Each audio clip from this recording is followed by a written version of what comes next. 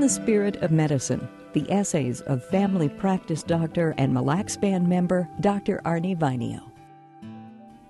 The Association of American Indian Physicians recently held our annual meeting and conference. American Indian physicians and medical students from all over the nation met on Zoom. In this 4-day conference, we saw our people dedicating their lives to everything from prenatal care and delivering babies to end-of-life care. I was asked to close the conference. What can you possibly tell a gathering like this? In Ojibwe, I thank the Four Directions for helping us use our language and traditions to help each other.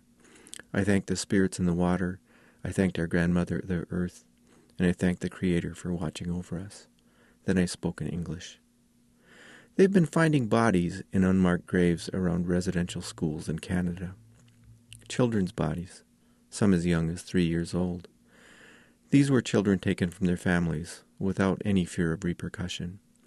Those who did this answered to no one. These children did nothing wrong except exist, and this is one of the definitions of innocence. George Earth died at age 80. He introduced my parents to each other. He was traditional Ojibwe and lived that most traditional of all lifestyles. He was a lumberjack living with his parents in a shack in the woods with no plumbing or electricity. Ojibwe was his parents' first language, and it was his first language. He was taken from them and sent to boarding school when he was young. He eventually made it back home. He and I would talk late into the night, but he wouldn't talk freely about those days. My Ojibwe grandfather was also taken from his family and put into a boarding school when he was young. Ojibwe was also his first language, but he wouldn't speak it in front of us because he didn't want us to be treated like he was. He died without telling us what happened. Thousands of children didn't get to come home. Their lives were cut short at the whim of those who professed to care for them. They were buried in secret in unmarked graves. Some of these innocents are now being repatriated.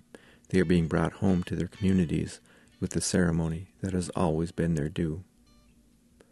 Brock Stonefish is a First Nations singer-songwriter from Canada. These are his people being found, and these children should have been his elders.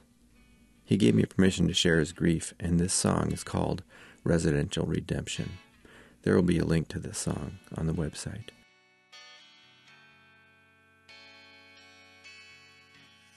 I just want to go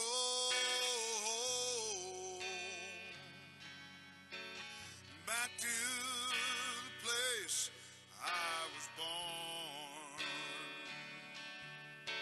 Instead I lay here all alone with this itchy blanket, and she said I'd make it if I sang her song.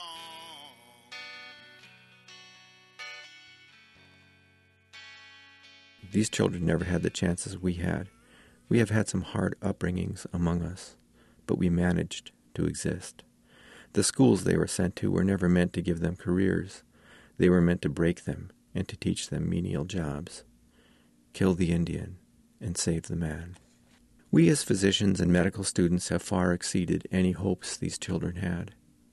They were not meant to be, and we were not meant to be. Professionals with deep traditional values are exactly what those schools were trying to prevent. Residential redemption. We have an opportunity to redeem. Every child we care for, every interaction with parents or grandparents binds us together and makes us stronger. We are artists and musicians and poets, singers and dancers.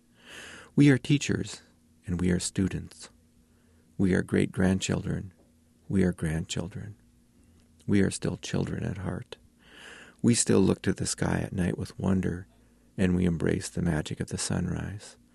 We acknowledge the power of the thunderstorm. As we travel and in our daily work, we carry these children with us. Let them dance. Let them sing. Carry them respectfully. Travel safely and travel well. We share this moment and we share this obligation. We see each other once a year, and sometimes we feel alone. We are never alone.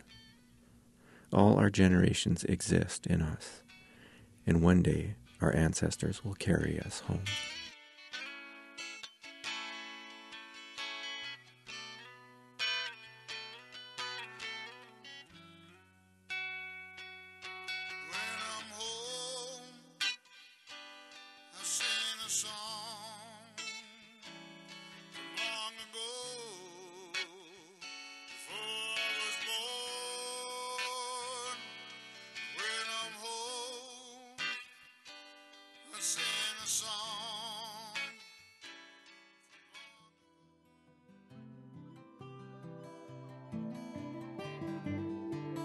Dr. Arnie Vainio's essays on life, work, medicine, and spirit are published at Indians.com, and you can find the transcript of this story and more on our website at kumd.org.